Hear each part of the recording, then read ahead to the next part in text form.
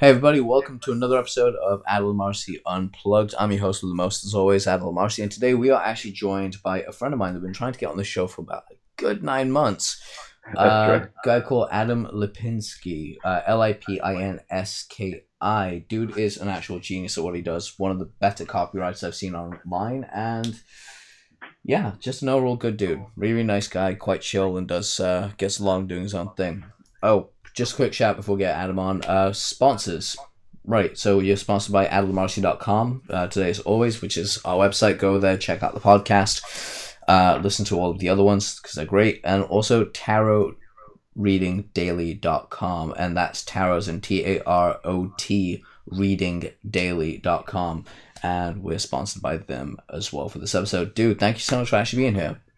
Hey, Adele, thank you so much. What a nice introduction. I'm glad we finally did get a chance to sit down and talk, so I'm looking forward to it. Likewise, dude. Likewise. So, what have you been up to? I mean, you just launched this site, the start of 2018?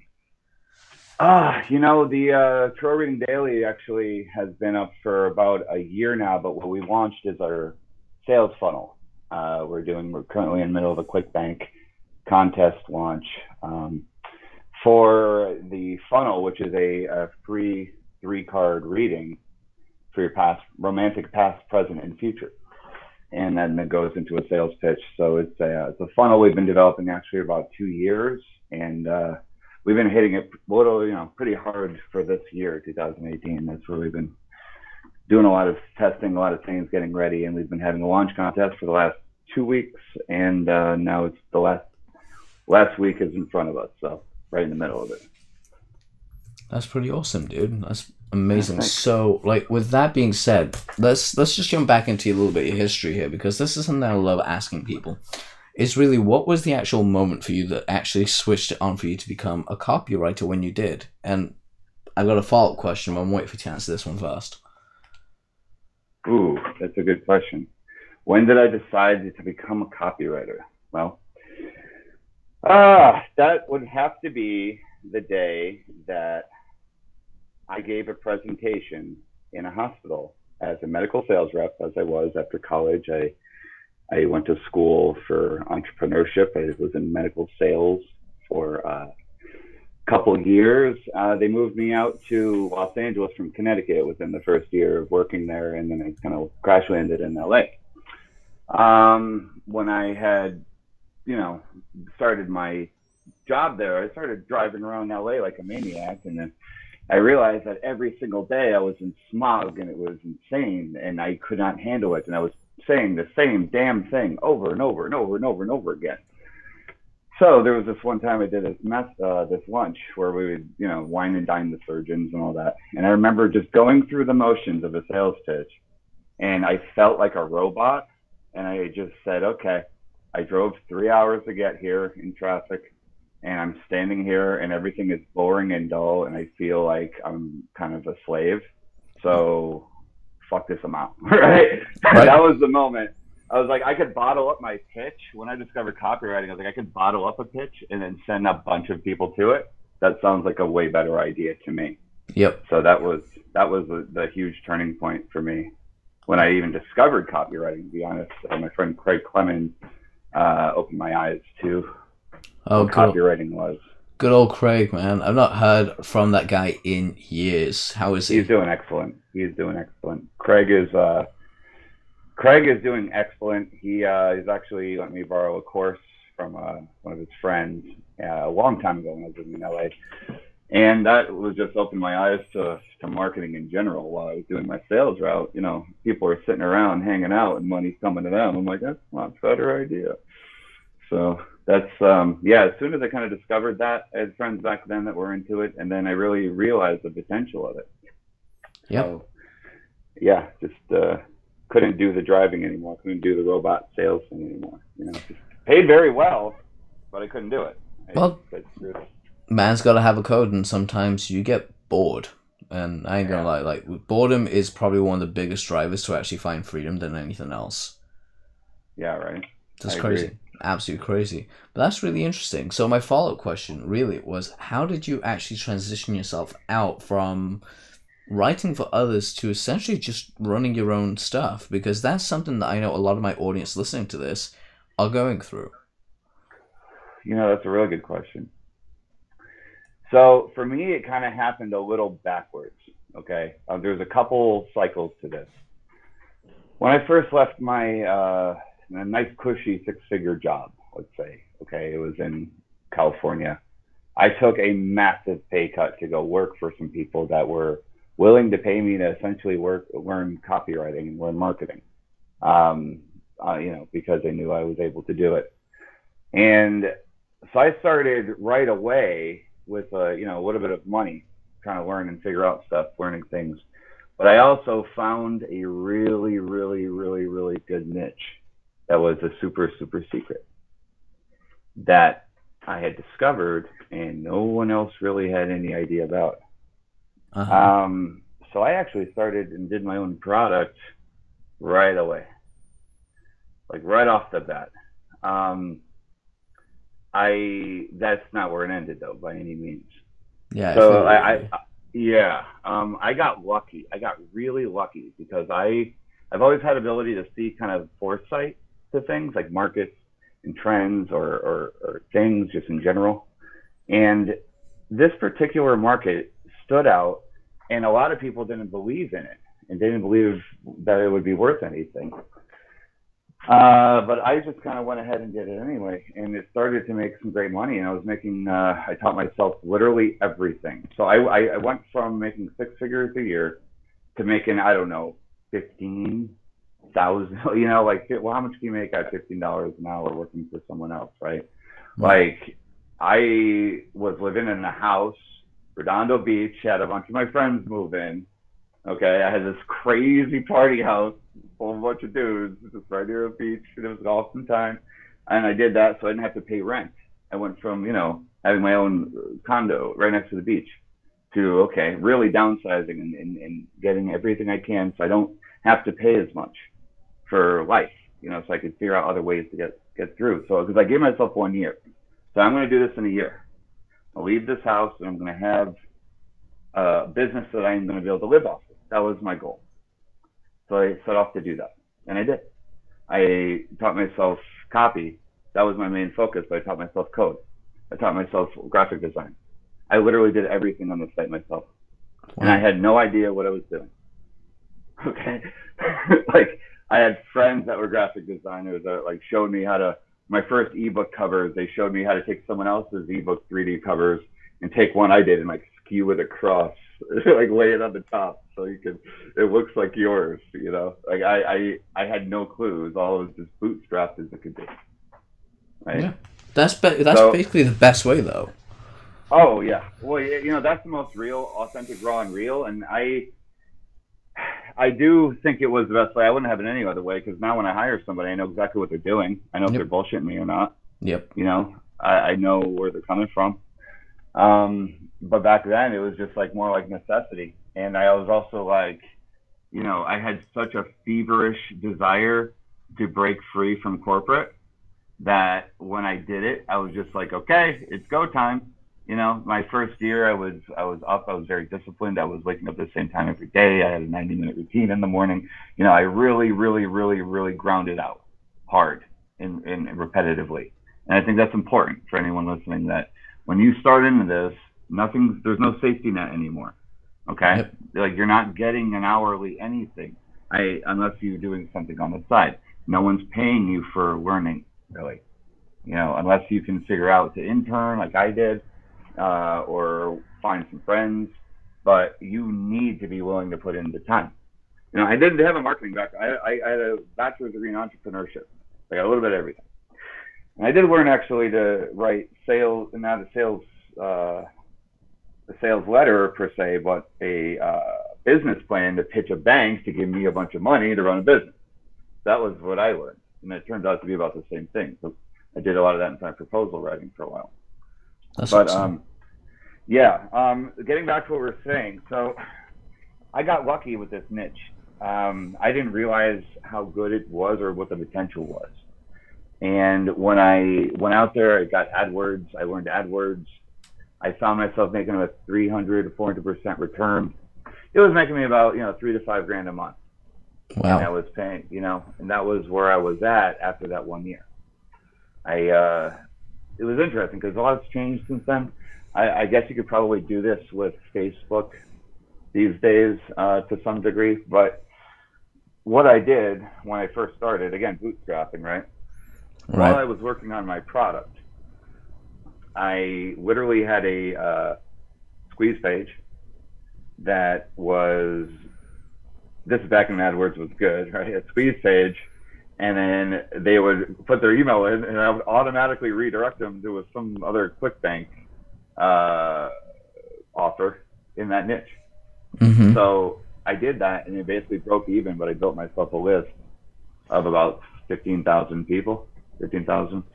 Wow. And once I had, so like once I actually had, I was basically breaking even on AdWords, but once I released my product, it was like, here we are, and I was able to make it back. Plus, I had affiliate promotions as well. I had lots of started list building at that point. So, yeah, that was kind of what I was getting, started up doing that. And it was about the time that AdWords changed its policy. Like, again, guys just starting, okay? If you still have a job and you can start learning on the side, that's great. I burned the ships, okay? Like, I literally burned the ships from a 6-figure career and said, this is all that is left. This is what I have to do. And I believe that's what it takes to really do something great, but not everyone's crazy like me, right? Yep. Yep. A lot of people are it's not necessarily you're going to have ups and downs when you don't have a safety net, Oh right? yeah. And You you're got going to handled. not, it's always going to be there. But if you can start really grinding something out, in the meantime, maybe you'll benefit from the rest of the story, because this is what happens when you're a newbie and you don't know anything. I was a salesman. I was not a copywriter. I was a great writer, but I wasn't a copywriter. So I had to learn everything as I went. And so that's when I started to kind of get clients. I had my product first, and I was getting clients on the side at the same time, because that was just how the only way to really survive, because while you were getting your craft and making it happen. So essentially, AdWords died. AdWords decided to splat my account, and they said no more cheating with this awesome keyword you're getting 10 cents to click on. I'm like, oh, okay, no more opt-ins, no more sales. All right. So I turned to put everything really on ClickBank at that point and got into the affiliate game. Now that's when, again, this not knowing where you're really at, right? And not knowing the scope of things. Uh-huh. I ended up doing very well with some affiliates who were already top dogs, copywriters, top dogs, marketers, some of the best in the world. Right. And I got swallowed up like a fish. Like, someone came out and took, product concept that I had already done lots of sales selling my stuff. And honestly, I didn't know the whole time. I didn't really know what I had because I hadn't hit the niche right. Because again, it was just my intuition, my luck of finding it. But when I found it, and like when some other people found it, now I think it was like 10 million its first year or something like that. I mean, it was a really good idea, and I just kind of lost out to someone with a lot more experience. And so that's why I said it comes in cycles. So I gotta ask, what was this actual niche? Oh, it's interesting niche. It was for women that want to learn how to talk dirty to men. Uh-huh. It was a relationship niche for women. And I had found it through keyword research when I found some of the long-tailed keywords were extremely high in terms of like word tracker, for example. I remember I typed in how to into word tracker to see what the niches were out there. It's literally what I did.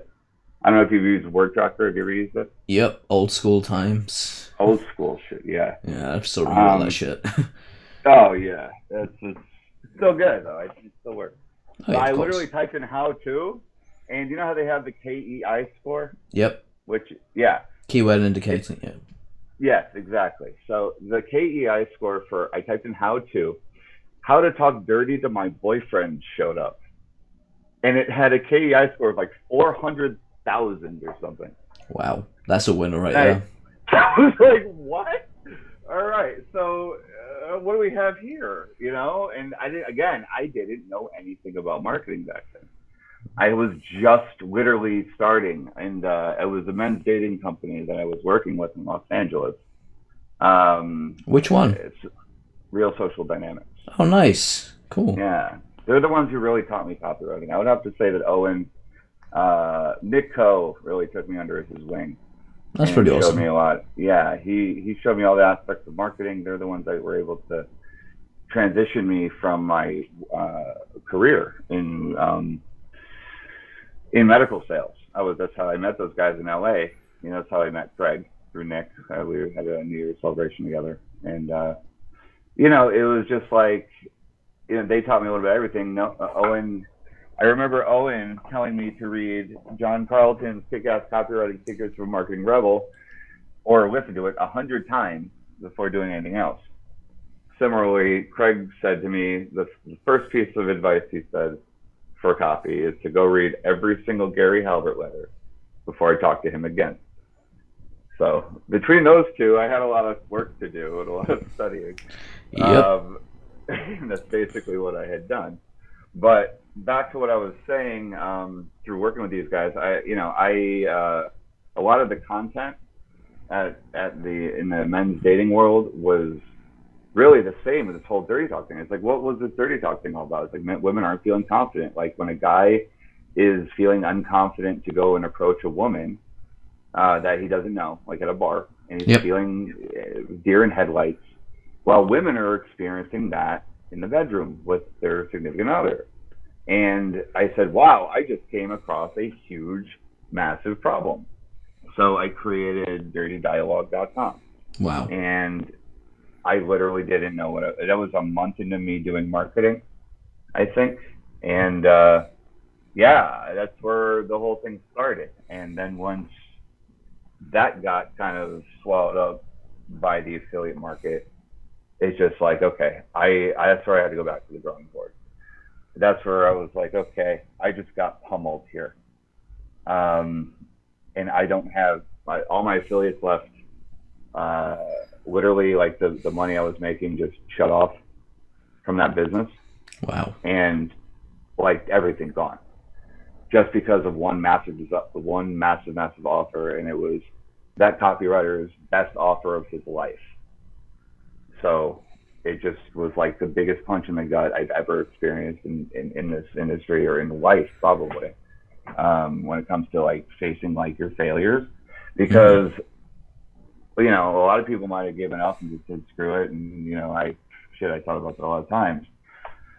But then I decided that I would get as good as fucking humanly fucking possible with this and never look back. And I was up early mornings working. I was reading. I was studying. I became kind of obsessed with getting better at this.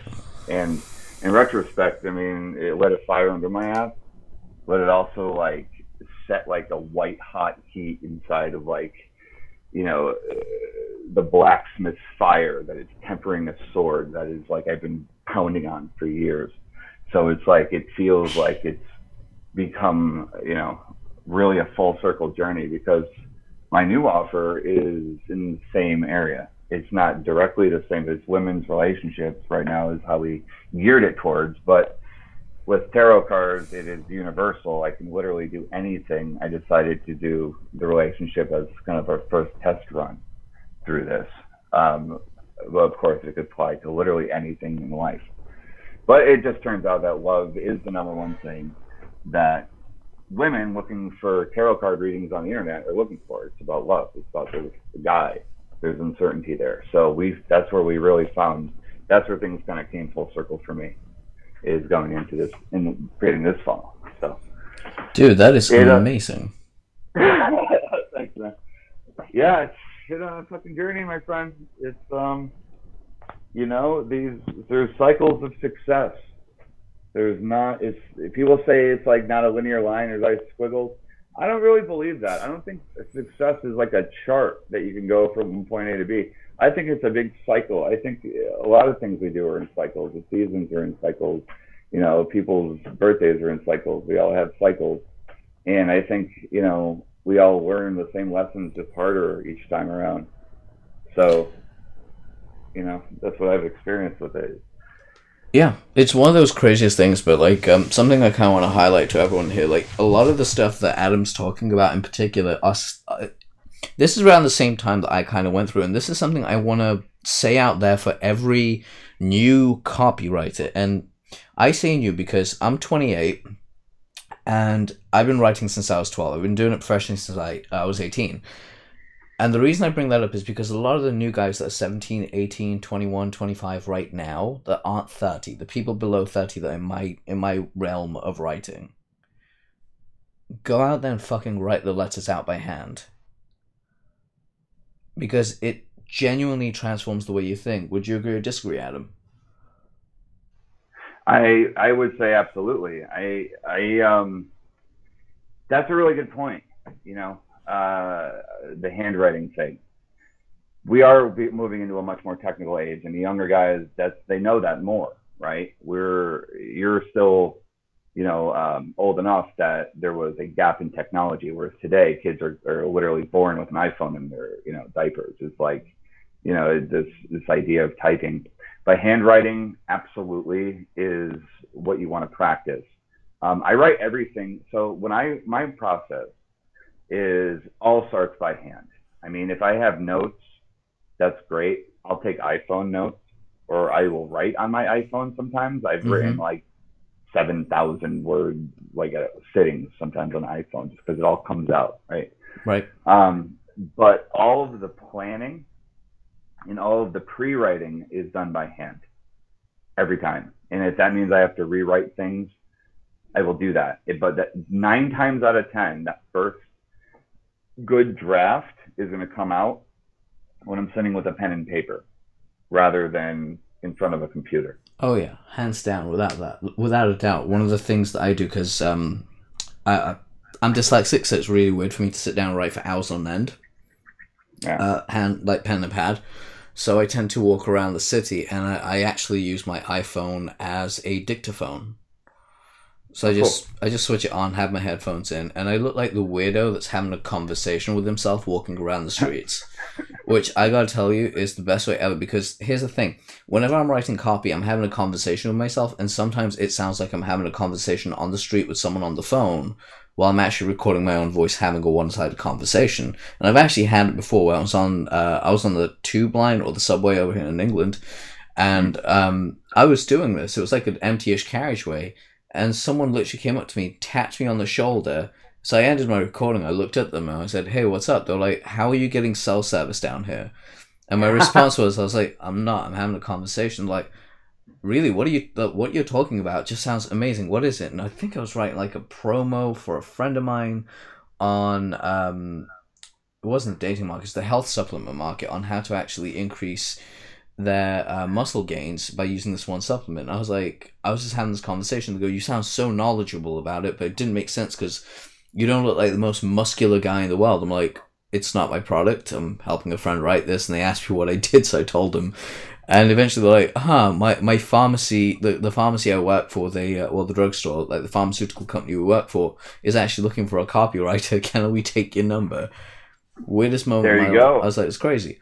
But what I'm getting at is outside of that, and this is truly the key thing that you want to keep in mind, practicing constantly is what makes you perfect. That's number 1. 2, writing by hands or your chosen method and your chosen method of learning is the best way that you actually get better. So if you write by hand, I suggest it to everyone because it gets into your brain. After that, look at the other avenues like reading, like listening, like speaking, or getting on video. All those different modems or mediums of getting the message across are great for you to keep refining your sales copy and who you are and what you do. That's a good point. I think it was Gary Vaynerchuk that said that we all have, different types of DNA when it comes to output of creation. And that always stuck with me because you're a writer, you're a speaker, or you're just like to talk. Like, so, what is the mode that works best for you?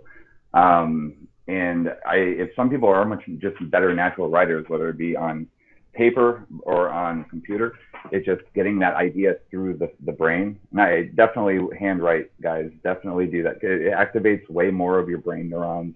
I don't know the exact statistics, but it helps you remember it. And there's a point to that, because here's something I learned through doing this and I've done, I don't know, dozens and dozens of sales letters, probably 100 at this, I don't, probably not even that many, but enough that I've done this enough that it doesn't exist on the paper, and it doesn't exist on the document that you're typing, and it doesn't even exist in the audio that you're recording. It exists in your head first and foremost, right? Yep. So like Gary Halbert used to loop through his entire sales letter, the entire time.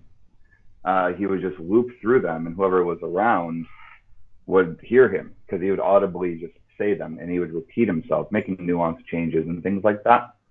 And when I found out about that, I realized I kind of do the same thing. I do it in a subconscious way. I'm trying to make it more conscious, but it's this looping process of grooming through the entire piece over and over and over again. Because once things come down, into paper or into the computer, that's just whatever's been cooking in your brain being delivered and served on the table. It's the output of all that, but it's perpetually and constantly being written in your head over and over and over again. That's why you go back to a draft and you can think, oh, I meant to say this.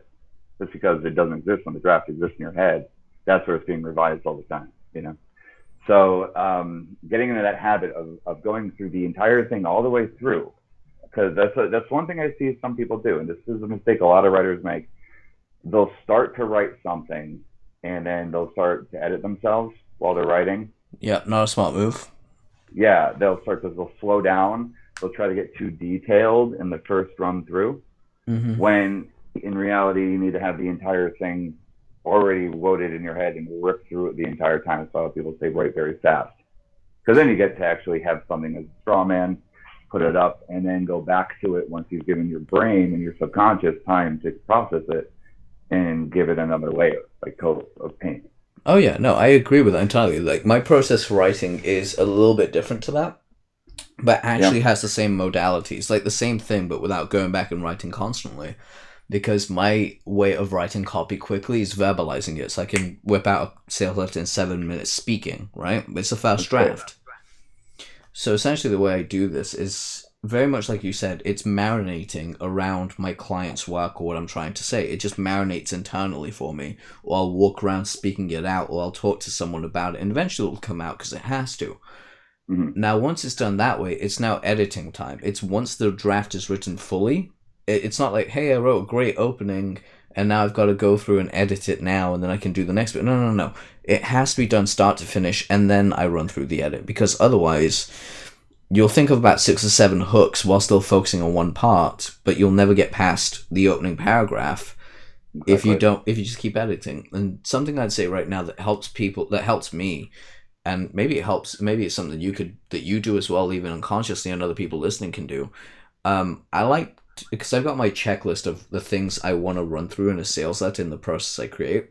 What I tend to do is I actually write down on a piece of paper or on an app if I'm writing digitally, is I just write down what I want to say: headline, subheadline, opening paragraph, introduction, conversation starter, blah, blah, blah. So I do this entire situation, introduction, who you are, blah, blah, blah, all the way down to the close and the PS.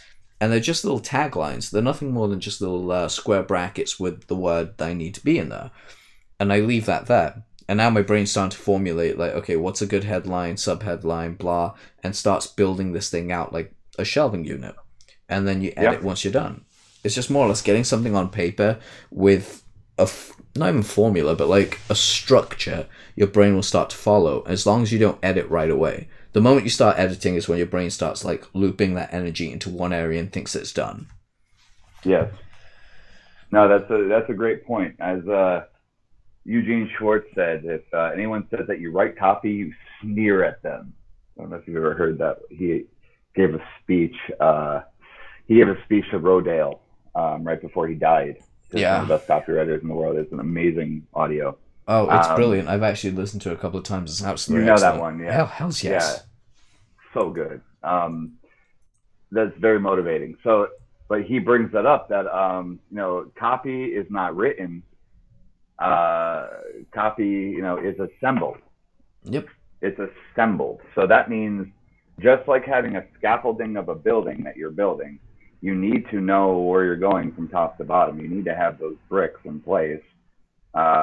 Because you're right, your mind, your subconscious will figure the stuff out, and it will come out when it comes out, but it needs to know what it's going into, so that's why, like I said, pre-writing. And I think a lot of writers, there's three types of writing, right? There's three types of writers. One that writes without thinking and just burns through whatever happens and comes up at the time.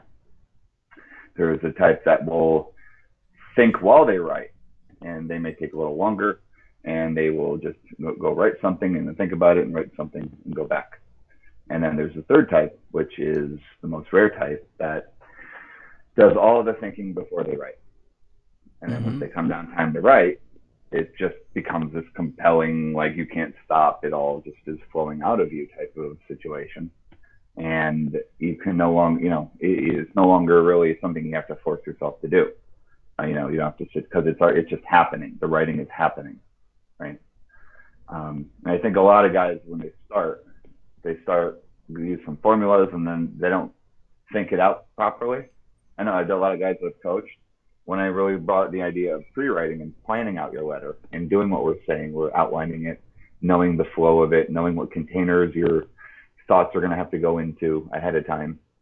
That will actually produce a letter versus just kind of running around in circles and not knowing where you're going. Because if you don't have an outline, you literally will write in circles and make the same points over and over again.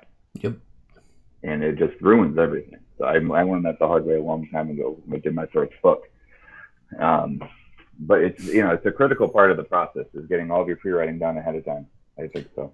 Oh, massively. I mean, you have to do that. Otherwise, you're just basically, and sorry about the crude image here, guys, but you're basically just jacking off on a page repeatedly over the same thing. You are. That's essentially all. It doesn't go anywhere. Yeah, it doesn't. It's like, I fucking love this movie just simply for this one quote alone. Van Wilder. I love that movie. Just the one quote. I think you know what the quote is. It's like, worrying is like a rocking chair. It gives you something to do but gets you nowhere. Nowhere, right? Yeah, it's the same thing with writing copy without structure. It's essentially, you're just writing for the sake of jerking off on a page and making yourself feel good. Yeah. And, sometimes that's something you need to do to get started. Oh, entirely. I think that there's been plenty of times where before even knowing, I think it's easy to get over-structured. Yep. Especially if you're trying to use someone's formula, or you're swiping a different letter and you backwards engineered their model and you try to fit it in too closely. So that's the other side of it. People can get too caught up in it. Then it becomes kind of robotic and it loses its human element. So it is a fine line between the two. Sometimes you might just write a bunch of crap in circles just to get it out of your head, so you can actually have it on paper and look at it and go, oh, that's what I was trying to say. Okay, well, maybe I could say it another way, in a more structured way over here, So never disregard that. If people, if you guys are just, an idea comes up and you start writing and you start repeating yourself, that's not your draft. Those are your notes. Yep. My desk is a freaking nightmare pile of just notes in different directions and different colored pens and all sorts of crap, and it's a big chaotic mess. And that chaos gets put into the order of the structure, and that's the kind of the balance that I see, at least. Yeah, that is essentially what it is, and something that, again, it may sound a little contradictory what we just said, but listen out for what we've just said. It's getting out of your own head.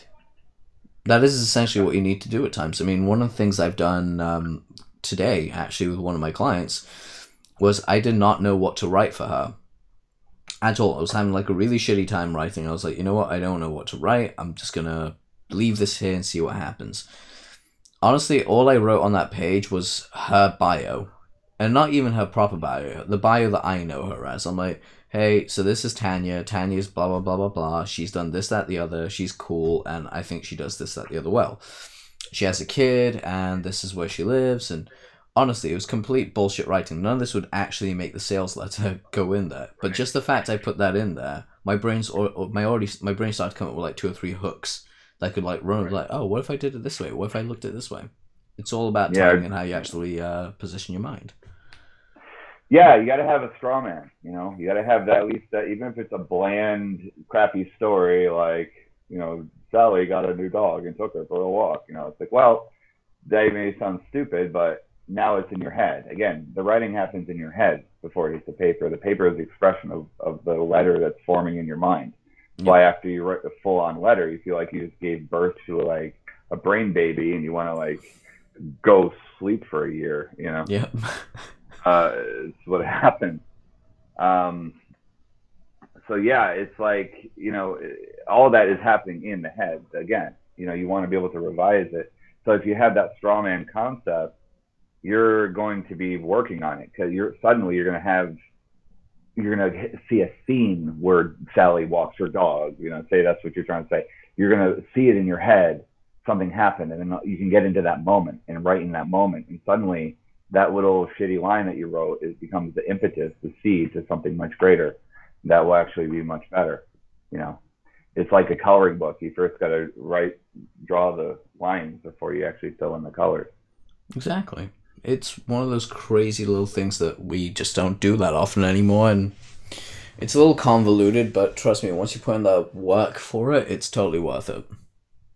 Yeah, absolutely. It's one of those few joys. Alright, so dude, something I've got to ask you that's completely outside of like the whole business realm and stuff like that is, what is like one of your favorite books to read, like fiction books to read?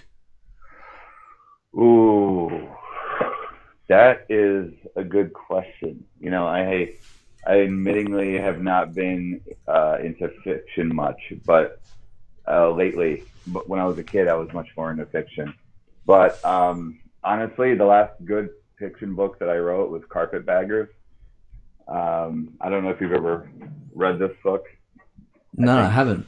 Oh man, I think the guy's name was Rollins. Henry? I want to say Henry. I think it was the singer, but it was Carpetbagger.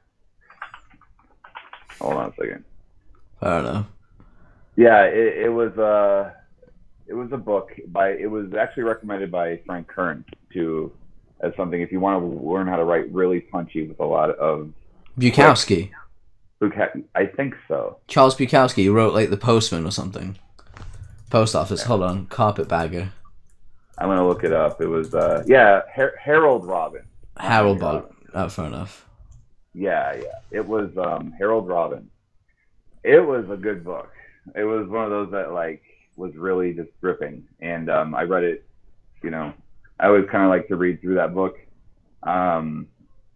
It's actually funny because I'm actually I don't know for sure, but I would think I'm semi-dyslexic.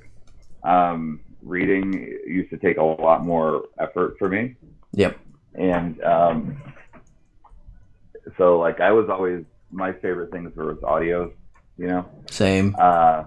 Totally an audio learner, but I always like a good fiction book. I used to like a lot of Stephen King novels. Don't blame me. Stephen King's a fucking genius. Oh, excellent. Yeah. Excellent. These types of books. I would, anyone for copywriters, Carpetbaggers, The Carpetbaggers by Harold Robin. It's like $5 on Amazon. Frank Kern recommended it a long time ago. It was a badass read, and you could just see how all of his sentences are short, punchy, gripping. You know what I mean? Oh, yeah, definitely. The story, yeah, it's good stuff. It's really good stuff. See, it's something that I'm gonna thank you for reminding me that. That's a tip for everyone listening to this, because I had to yell at someone the other day about this. Yeah. I really fucking dislike people that write copy in paragraphs, like English paragraphs, meaning like 6 sentences, or like you know, like the big chunky fucking paragraphs they send you. Break that shit up. Like, seriously, I have a simple rule. If I can say something and turn it into a sentence in 2 lines, I'm happy. If it's 4 lines, cool. But I go by like the shorter the sentence, the easier it is for me to read through. It doesn't matter about so much length because we're not paying by the freaking space anymore like we used to when you did newspaper ads. I mean, you still do if you do newspaper ads, but you got the internet. You got the advent of the internet, so you can add a lot more. You can have a lot more space. That doesn't mean you shouldn't make your goddamn stuff punchy. By all means, make it punchy as fuck. Make it punctual. Make it succinct. Make it persuasive. I agree. I to add to that, you don't want it pure punchy all the way through. No, you want some story in there, obviously. Yeah, you got to look at the length and the rhythm of the copy, kind of like its own flow. So you might have a couple punchy. Like think of a jazz musician, right? They might have they might have a certain type of beat that's kind of slow and punchy. All of a sudden, they start going off on some crazy shit because they've caught the emotional wave of it. There's ways that if you have say something, a lot of actually rap artists will do this. They'll have a couple lines, there'll be a couple punchy lines, and then they'll throw in a line that spans like 2 bars instead of 1 or half of 1. It will go on for a little bit because they will lead up to that with punchy lines. So it's good to kind of have, I know what you mean. People that go on and on, it's like a huge run-on sentence. That can definitely choke up your copy and slow down the reader a lot, unless it is like masterful level, hitting them right, like going deep into an explanation of something they absolutely want.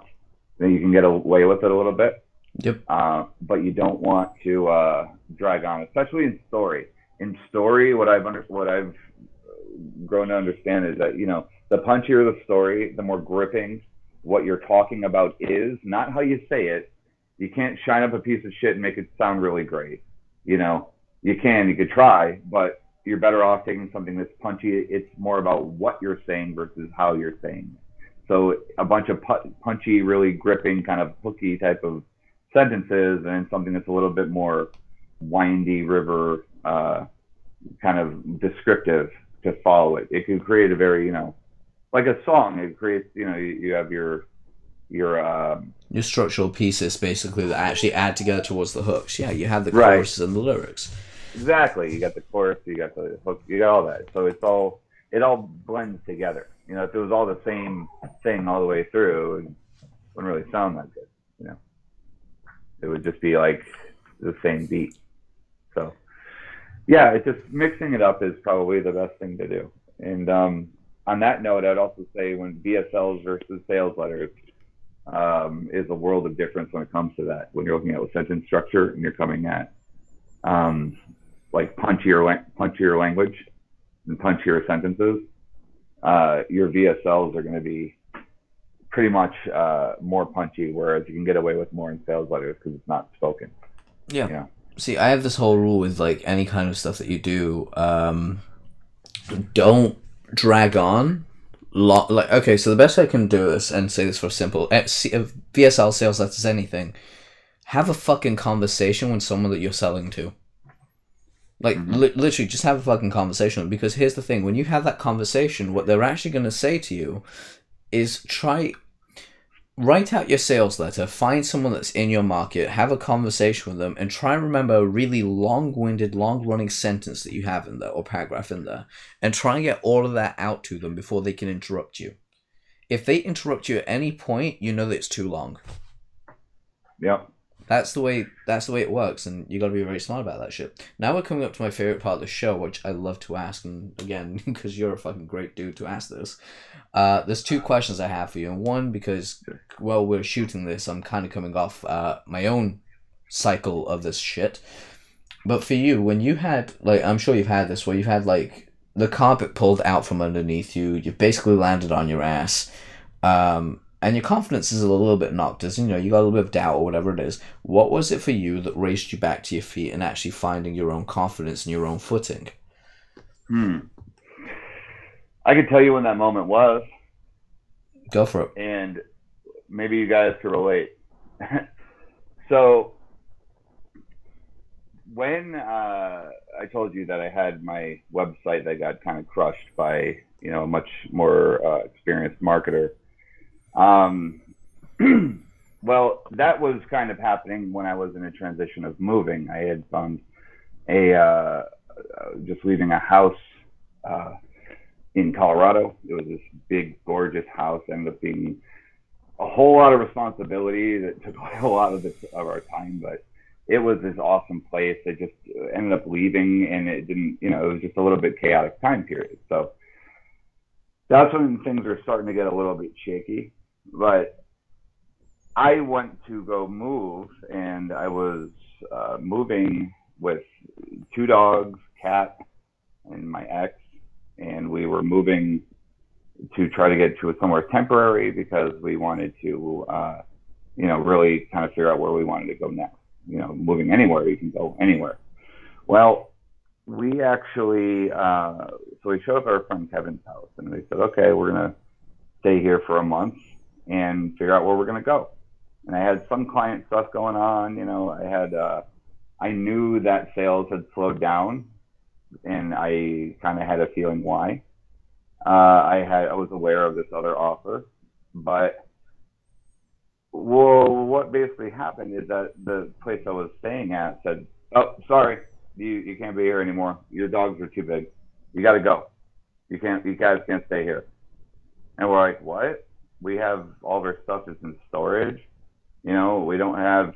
It was like the middle of summer, so all the hotels in the area and all the rental places were booked. We were in a small mountain town somewhere. We didn't really have anything else, any other options. So I ended up pitching a tent for 10 days and living in a fucking campground. All right. Now, the day that happened was the day that the guy who used to promote my product told me that he gave me a year to come up with something else and he was going to dominate the market. Same day. Wow. It was a dick about it. I mean, if you're listening, it's absolutely true. You're a dick about it. But I'm not gonna say who it is because I've actually never even spoken about it. I've kept this whole thing to myself. Like I said, it made me sharpen my sword. But so here I am in a campground. All my shit is I'm there to live there for 10 days before I figure out where I'm gonna move all my house. And I'm being told that I'm basically getting bent over and fucked by someone that's like 10 years more experienced than me.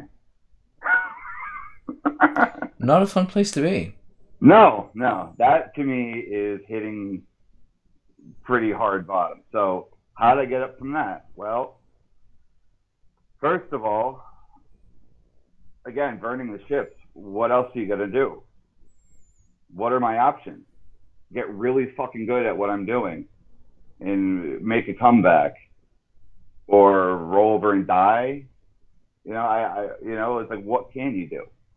I would have to say it was a combination of love and hate that got me back off my feet and ready to make, new things happen. It was I felt like an idiot. I felt like I was sitting on a gold mine, didn't know it. Mm-hmm. And I got it rubbed in my face pretty hard. So I became pretty obsessed with wanting to come back and win, more than anything. I would remind myself every day. There was a picture on my wall that said "Kill or be killed" above it that I would look at every day. And so, yeah, I would say a burning hatred to want to win and come back was something that absolutely got me going. But the other side, I've always had a love for what I'm doing. I love the freedom that it gives me. I love the crazy shit that it puts me through. The copywriting is an emotional roller coaster. I'm crazy. I go into a very deep emotional place, and I can see why a lot of old copywriters are cranky. Yep. They're making a lot of money, but they're old cranky men. A lot of these guys, it's like a lot of our mentors. They're rough and brash, and this job takes a toll on you emotionally because you're going to such deep places with other people. But I love it. I love the whole thing about it. And it's something that I love coming up with ideas when they hit me. It's like, I need to do something with this. And more importantly, I want to actually make an impact. Like we could sell anything. Like I could go and sell all sorts of shit. You could go do some sort of MLM scheme, rip a bunch of people off, and make money. You know, I mean, there's so much shit that we sell. But why are we doing this? Because yeah, we want to make money, but we want to help people, like legitimately, like actually give them an out in this fucked up, messed up world that everyone's plugged into the social matrix. We want to unplug them, like Neo. Yeah. You know, like in the Matrix. Like that's literally how I feel sometimes. Because I grew up in a place that was very conditioned. It was very conservative area, very judgmental bullshit. Everyone's trying to be everyone else, and I just didn't ever fit in, or I felt like I belonged here. You know, so I got out, and I said I need to help people unplug from this shit because everyone is running around pretending to be happy and they're miserable. And that was a long time ago. That was before we got as technical as we did with society. It's before all the cell phone stuff. And, you know, it's crazy. So it's like that drove me, you know, having a reason other than just wanting to have money. You know, it's like, so you got to have a love for what you're doing. That's why I say find your passion. That only works if there's a market to support it. Because I could be passionate about goat cheese, but maybe I'll make money with goat cheese. But you know, it's not necessarily the smartest move for me, right? Like, not that you know, like I like goat cheese. I don't have a passion for it, but you know, what I mean? Like it's just people can be passionate about anything. Doesn't mean that there's money there. You know, all of the self-help world is about people trying to break free from the mundane drudgery and monotony that they've found themselves consumed in. All of it. So that's to me where, you know, thinking of the people that I'm helping. That's why I want to promote good products. I want to create good products. I want to give them good things. You know, like for example, like tarot cards, right? All that stuff is self-help. It's all ancient self-help. It's something that we as humans have projected onto the world, right? Let's try, like, for example, astrology. Astrology is a bunch of archetypes that we have projected onto the world collectively over thousands of years, over and over and over again. And it says so much about what we're thinking inside as people. There are archetypes inside of us that they address. And same thing with tarot cards, the storylines that are in there.